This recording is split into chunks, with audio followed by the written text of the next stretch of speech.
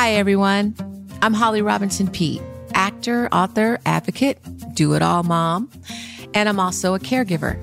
And this is Care Walks, a podcast from iHeartRadio and Voltaren Arthritis Pain Gel. It's a show for family caregivers who give everything to everyone and need to make time for themselves through movement. Every episode is designed for you to walk as you listen. So just think of me and my guests as your weekly walking buddies. We'll hear stories from caregivers and gain tips and insights from health experts and advocates who know how important it is to take care of yourself and manage joint pain due to arthritis that often accompanies being a caregiver. We'll discover community, ourselves, and maybe even alleviate some joint pain due to arthritis in the process as we walk together and connect to the best parts of being a caregiver. I can't believe it. We have arrived at our final episode for this first season of Care Walks. Thank you so much for joining me on this journey. Over the course of this season, we've reflected on how caregiving has changed our lives and how we can better care for our own bodies and minds while becoming conscientious caregivers for our loved ones. Just a reminder, right now you're listening to the full version of this episode, but if you don't have time for a full walk today, then go check out our abridged version of the same episode. It's like Cliff Notes for podcasts. Setting out on this journey, I was really excited to hear from other caregivers and honestly curious to know how their experience was similar or different to mine. But even beyond that, exploring the many approaches to self-care, from scheduling weekly time to yourself to making movement a daily practice. Throughout this season, I've learned so much from our guests, and I'm so grateful to be part of this movement to recognize the needs and well-being of family caregivers. For this last episode, I want to talk about caregiver burnout. According to the website Aging in Place, a free online resource for aging at home, about 85% of family caregivers in the U.S. do not receive any respite care. Burnout isn't something we typically are preparing ourselves for. Oftentimes, we don't realize we are burnout until it's already taken a big toll on us. So today, we're also going to dig into how we can keep burnout at bay. Later in this episode, you'll hear from Lindsay Pace, a licensed therapist and advocate for those adjusting to major life changes like becoming a caregiver. Lindsay helps caregivers build resiliency and take the steps towards a full and prosperous life. Together, Lindsay and I will talk about the signs of burnout and how caregivers can continue to use self-care as a means of healing from overextension. But before we get to my conversation with Lindsay, let's get walking. Begin to let go of any negative feelings you're holding on to and find a sense of release. Let go of any stress and any anxiety that you may be feeling or resonating in your body. Allow this time to be about you, for you. Take a deep breath. In through your nose. And now exhale out your mouth. Let's do this again. And as you exhale, I want you to release a sigh. In through your nose.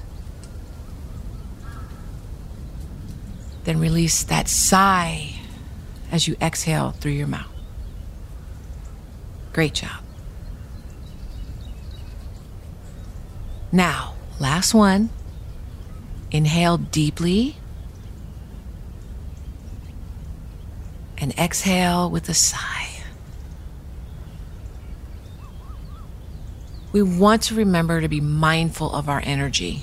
We cannot operate on an empty tank, and time spent filling your tank makes for a better and brighter you. As you find your stride, join me as I explore how we can combat caregiver burnout with Lindsay Pace. Lindsay Pace is a licensed therapist in Virginia who counsels folks who are adjusting to stressful life changes. helping individuals who are stuck in negative patterns and burnout by the demands of caring for those around them. She's going to help us recognize the signs of burnout, better cope with that added stress, and reinforce our self-care strategies to combat caregiver burnout. Thank you so much for joining us today, Lindsay. Hi, Holly. Thank you so much for having me. I'm excited to be here with you. I'm excited to talk to you. Can you tell me what inspired your work as a therapist and what led you to focus on helping those who care for others? Yeah, so I'm a licensed clinical social worker, and I've been in the field about 16 years, and my first 10 years were in hospice. And so I worked in the hospice field where I'm going into people's homes, working with patients who have a terminal illness and working with the families and the caregivers to help them process, feel supported, navigate what's to come. And it was through those years that I recognized how much we ask of caregivers and how much is on them to do, and the lack of, unfortunately, resources that they need to adequately care for themselves while they're caring for somebody else. And it was through that time that I really wanted to focus in on anxiety. Anxiety disorders is my area of specialty now that I'm in private practice, because what we would often see is people become very anxious in the caregiving role. People experience a lot of depression in the caregiving role, and of course, a lot of overlap with burnout as well. So that's what brought me to the field of working with caregivers. That is fascinating work. I have always wondered about hospice care and about the emotion that you go through when you're trying to walk someone through that really difficult time. And I think it's fascinating to me that from that, you really looked at the caregiver aspect of this and how hard it is to go through all of that emotionally, physically. When you take care of someone for so long and then it gets to that point, I'm sure there are a lot of people that don't even take the time to acknowledge that they're feeling burnout, acknowledge that they're really struggling emotionally and psychologically and with their mental health, because we always put ourselves at the back of the line, right, when it comes to caregiving. So from your work, how do you see the role of caregiver and pushing our care for ourselves to the back burner? Or how do you see that, and what are ways that we can speak to caregivers about that? Well, I think that the individuals who find themselves becoming the primary caregiver usually are naturally inclined to be feelers and attuned to the needs of others, have more of a willingness to put themselves on the back burner. It definitely attracts a certain kind of person to do the work. Not always, but most of the time. And so when you're in this role of primary caregiver and you have a person who is increasingly dependent on you, you just continue to step up to the plate. Whatever the next need is, okay, how can I meet it? What can I do? And it can be very easy to be very tunnel visioned on the individual that you're caring for, and task oriented. Okay, I've got a problem, let's solve it, and not having time because issues come up frequently. Changes are required regularly with caregiving to examine what am I needing, how am I doing, and so people don't recognize that they've kind of crossed a line in their self-care until they are really burned out or experiencing depression or having other health issues that unfortunately have to be a wake-up call. I would say the biggest contributing factor to burnout is feeling like you have the weight of this person's life on your shoulders and your shoulders only. Maybe you think that nobody can do it like me, therefore I'm not going to ask for help. Or maybe the person does not have anyone they can ask for help. And that would be a real contributor to the burnout happening. Are there ways to ask that are effective that you found?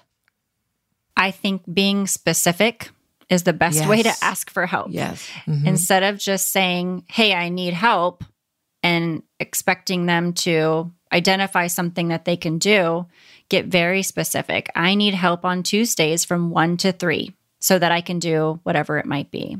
Yeah. So just take the generality out, right? So be very specific. I need you to take my dog to the vet for me today, or I need, very specific. The more specific you are, then I think that kind of limits the person that you're asking. They really understand what specifically is needed from them. And it's not gray. It's not a gray area. That's a great tip. What other signs would you say that you might see as well of caregiver burnout? Are there physical signs that you can see, or what else do we look for? Yeah, I think when we're looking for burnout, if a person is in a caregiving situation and they're kind of asking themselves, am I burned out? I would look at whether or not you are experiencing more cynicism, about the role of being a caregiver. Oh, that's interesting. How much resentment are you carrying? Are you feeling increasingly tired and exhausted and experiencing that sense of isolation and helplessness? So that would be what I'm looking for. When I walked into a home with hospice patients and families, when I noticed those symptoms, I was, thinking, yes, we've reached a limit, and we had to be very sensitive about how we would work with the caregiver, because the last thing you want to do to someone who's burned out is say, hey, you're burned out and you need to do X, Y, and Z. Right. That doesn't seem like it would be helpful. No. How do you think we can manage our expectations that we have for ourselves as caregivers? I know as a caregiver for my dad, when he was diagnosed with Parkinson's, I was very young and didn't even think about, I'm 19 and think about, managing any of my expectations because I was so young. But I think we have so many more resources now and something like Care Walks where we can talk about these things. So how can we as caregivers just manage these expectations we have for ourselves? Yeah, overextend, overcommit, all of those things. Well, everyone comes to the caregiving position by different means. Some people march boldly into it, volunteering, here am I, let's do this, right? And they're eager and excited. Other people kind of just find themselves, oh, there's nobody else. I guess I have to do this. There'd be a variety of expectations a person would have going into being a caregiver. I would say the first thing that we need to recognize is that caregiving is costly. It is costly, financially. It is costly physically, emotionally, mentally, on relationships. Understanding that there is a cost to making this decision and recognizing that there's also the potential for a great reward. But I have to hold those at the same level, that there is going to be a cost, there will be consequences, and there's also a reward opportunity here. And holding those to the same degree versus just, okay, I'm going to do this, but recognizing that there are consequences. As far as adjusting expectations, I would walk into homes that were pristine, where they, vacuum every day and they have all of these routine household activities that they maintain while caring for somebody who is, bedbound and total care and needs help with feeding and every activity of daily living. And yet they're still trying to maintain this rigorous and rigid schedule of household responsibilities. And so I would encourage people, is there just one thing that you can let go of for a season? I always like to say for a season because caregiving does not last forever. And so putting down one thing for a season that you can pick up again later so that you can lower the amount of pressure and responsibility you have on yourself for now. Oh, that's another good takeaway, Lindsay, because it just minimizes some of the overwhelming confusion you have when you have so many things coming at you at once for a season. Writing that down. And so tell me more about the reward opportunity with being a caregiver. How do you define what that is and what that even looks or feels like? I think that, of course, this will vary person to person, but the rewards that I often heard from people were that they got to spend time with their loved one that they would not have had they not been in the caregiving role.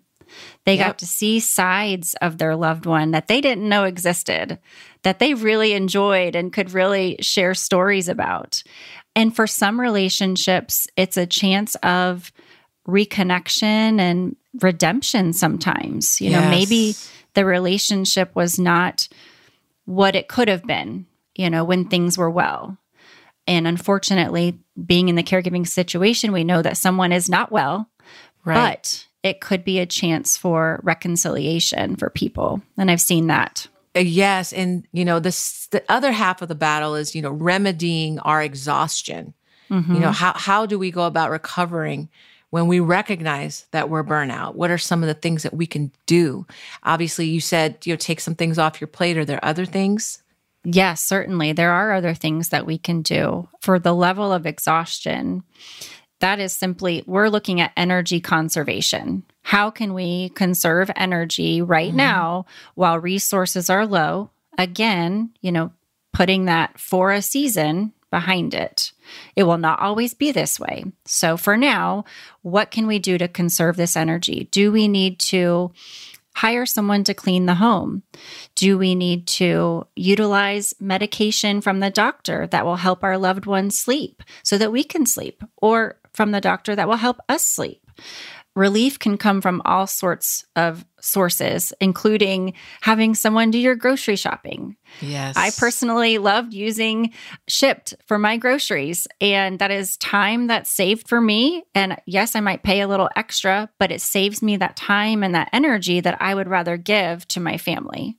Those kinds of things can be really helpful in conserving energy when energy is already low. Yes. And you mentioned earlier, we were talking about the journey of how to get to becoming a caregiver, and we all get there in different ways. But yeah, when you are sort of, I don't want to say the word forced into it, but when it sort of is, you're the only option.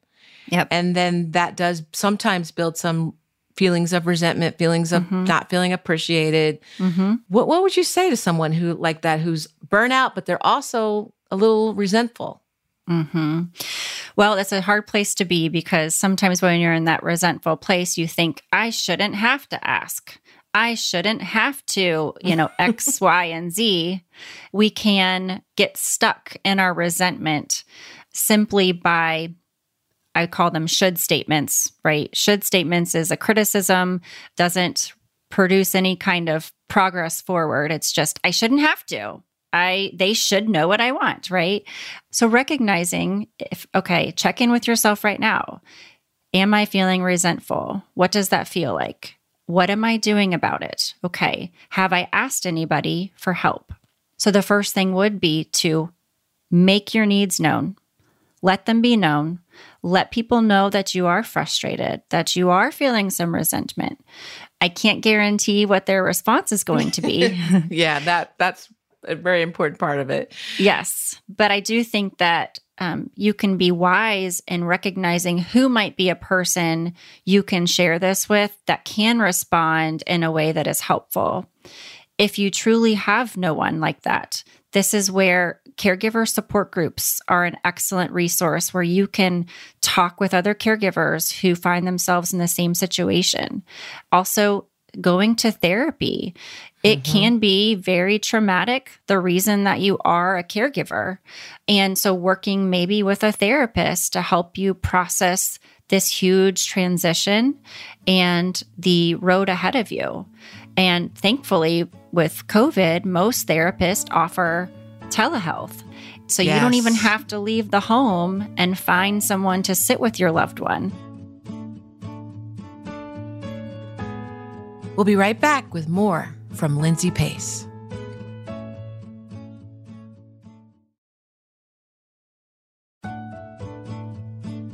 And now, back to my conversation with Lindsay Pace. The physical toll of caregiving. can really be difficult on the body.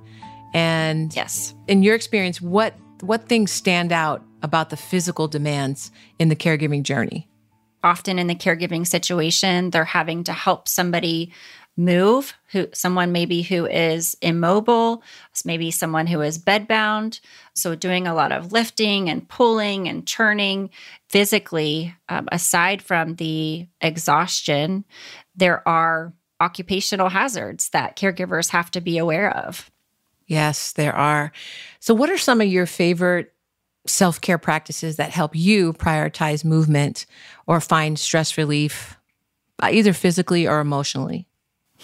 Well, I used to be better at this than I am now. In fact, I have a goal to get back outside and walk daily. But if I'm not able to do that, it might be that I'm turning on a music dance video on YouTube and just dancing like a crazy person with my kids. And it gives us an opportunity to move and connect and laugh. And those things are vital to disrupting the stress or the exhaustion that might be going on. Yeah, I have a son who has autism, and his favorite thing to relieve his stress is jumping on a trampoline. And we are a jumping family. Like all of us go out there and get on this trampoline.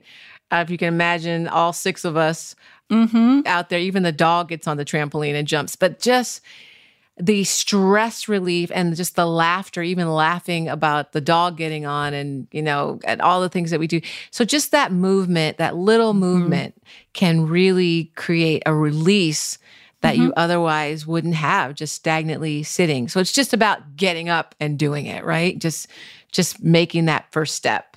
Yes, and it can totally change the tone of the situation. So if you notice that you're just sitting there and you're overwhelmed by something, simply changing posture and position can help break you out of that. So it doesn't take a lot to accomplish that. If you can move your body in any way, do it. Dedicate a little bit of time each day to that. I love that this podcast encourages caregivers to walk while they listen.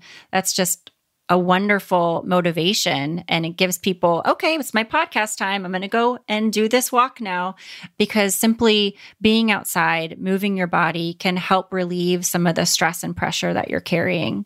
When you're a caregiver, you end up in a very hyper-vigilant, hyper-aware, this checking always going on in your mind of what do I need to do next? That's a stress response system that's been activated. And to work that out is to release some of that energy. So going for a walk, doing something that creates a little bit of an increased heart rate can be very helpful in working out that increased energy. Have you noticed that in your experience, that taking time to connect with others can help combat burnout for caregivers? Yes, absolutely. Because then you can recognize, oh, it's not just me. There's other people who are experiencing this, because sometimes we think that because it's hard, we must be doing something wrong, or maybe there's a better way to do this. And really, it's just hard. There is not one great way to be a caregiver that's going to assure that you have no resentment and no guilt and no frustration. And so connecting with other people can be very healing, very validating, and perhaps give you hope to move forward through the caregiving journey. So, Lindsay, when you're starting to recognize the symptoms of burnout, how can caregivers work through these negative feelings and avoid taking it out on those around them? Great question. And I would like to say that there is no way we can avoid these negative feelings.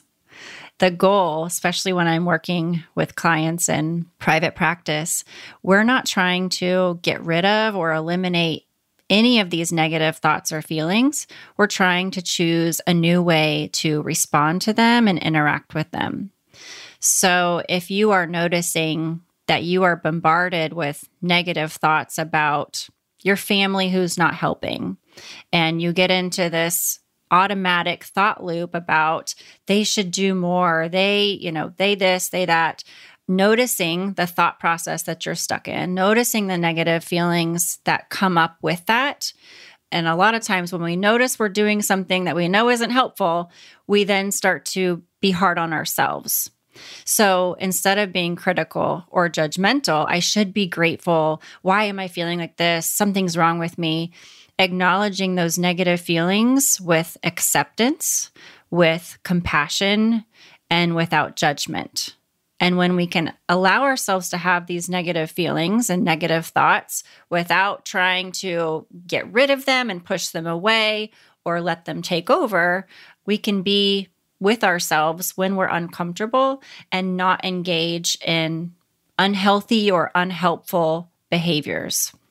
Great advice. And I think the thing that really jumps out at me that is so different from the way I approach caregiving at 19 with my dad with Parkinson's, or even later on with my son with autism, was that I never acknowledged my feelings. There was no mindfulness about, oh, I'm feeling this way. It was always suppress it. Yep. This kid needs me right now. I don't have time to feel this way. My dad needs me right now. And that is, I think, so important that people allow themselves to really acknowledge that it's okay to feel that, embrace it, and then it's how you react to that and what you do with those feelings. Right. Sometimes we interpret our negative feelings as problematic. That I shouldn't have these. They shouldn't be here. What is wrong? But negative feelings are just a part of life. They come and go like every other emotion. And when we focus in on trying to get rid of them or avoid them, we're giving them more energy than if we had just let them show up and let them leave when they were done. I have an exercise if you'd like to hear about it. It's called dropping the anchor. Oh, come on. I'm writing it down. I got my pen. How do we drop the anchor? Yes, this is not my creation. This is from Acceptance and Commitment Therapy. Nice. Russ Harris is the developer. And it's a very simple technique based on a metaphor of a boat going out to sea. When the boat's going out to sea and it notices that a storm is coming up, it's got a couple options. It can return to the shore, but likely the storm's going to catch up to it. It can continue on its course, but then it's definitely going to meet the storm, or it will drop its anchor. And usually the boat's going to drop its anchor because the anchor will steady the boat through the storm. It doesn't make the storm stop. It doesn't make the storm go any faster, but it does steady the boat while the storm passes. And once the storm is past, it pulls up the anchor and it carries on its way. Now, the boat will still rock, right? The waves are still going to hit the boat, but it's not going to be as detrimental as if it had raced back to shore or just sped on through the storm. So we often, whether we're a caregiver or not, can find ourselves in emotional storms where we are overwhelmed with our thoughts and our feelings and worries about the future. And we can get really caught up in those and make some poor decisions or say things we don't mean. And then, of course, that causes more of an emotional storm. Yes. Or we can drop our anchor instead of getting swept away by that storm. We might still have some of the storm remnants going on, but we have a little bit more space to be able to act in a way that aligns with our values and keeps us from causing more harm. That's awesome. The engagement, I love the engagement and an opportunity to just drop that anchor. Yes. Drop that anchor. I love that. So, Lindsay, it has been awesome speaking with you. Thank you so much. I know how important this topic is to so many in the caregiving journey, just understanding what burnout looks like, understanding what you might be able to do to avoid it, to prevent it, to make it less painful. And I'm so glad that we were able to have this conversation.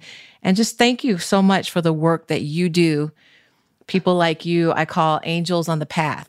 You're people that really help in situations that seem so impossible. And you'll understand what it is we need to hear at certain times that can be very, very high stress situations. So thank you for your work in this field. And thank you for talking to us on Care Walks. Thank you so much for having me. I'm so grateful to be here and to share my experience. And hopefully, any caregivers that are listening have some good practical takeaways to help them on their journey. Thanks again to Lindsay Pace for joining me for our last episode of Care Walks. Our conversation today, and certainly all of our time together, has taught me so much about prioritizing self-care. Burnout is so real. And when we learn to recognize the signs and make healthier choices as caregivers, we honor our role and we honor the ones we love too. Hearing about Lindsay's work with diverse caregivers reminded me how we all walk different paths on this journey. And ultimately, we can all benefit from building our caregiver community. We are stronger together and when we acknowledge our needs. Remember that showing up for ourselves enables us to better show up for others. I'm sad to say goodbye for now as we close out this first season of Care Walks. But I want to thank everyone who is listening for letting us join you every week on your walk. I hope you continue to use this resource throughout your caregiving. Keep walking. You're doing great. And until next time, don't forget to always take care of yourself too. Care Walks is produced by iHeartRadio in partnership with Voltaren Arthritis Pain Gel and hosted by me, Holly Robinson Peete. Our executive producer is Molly Sosha. Our head engineer is Matt Stillo. This episode was written and produced by Sierra Kaiser, with special thanks to our partners at GSK, Platform GSK, Weber Shandwick, and Edelman.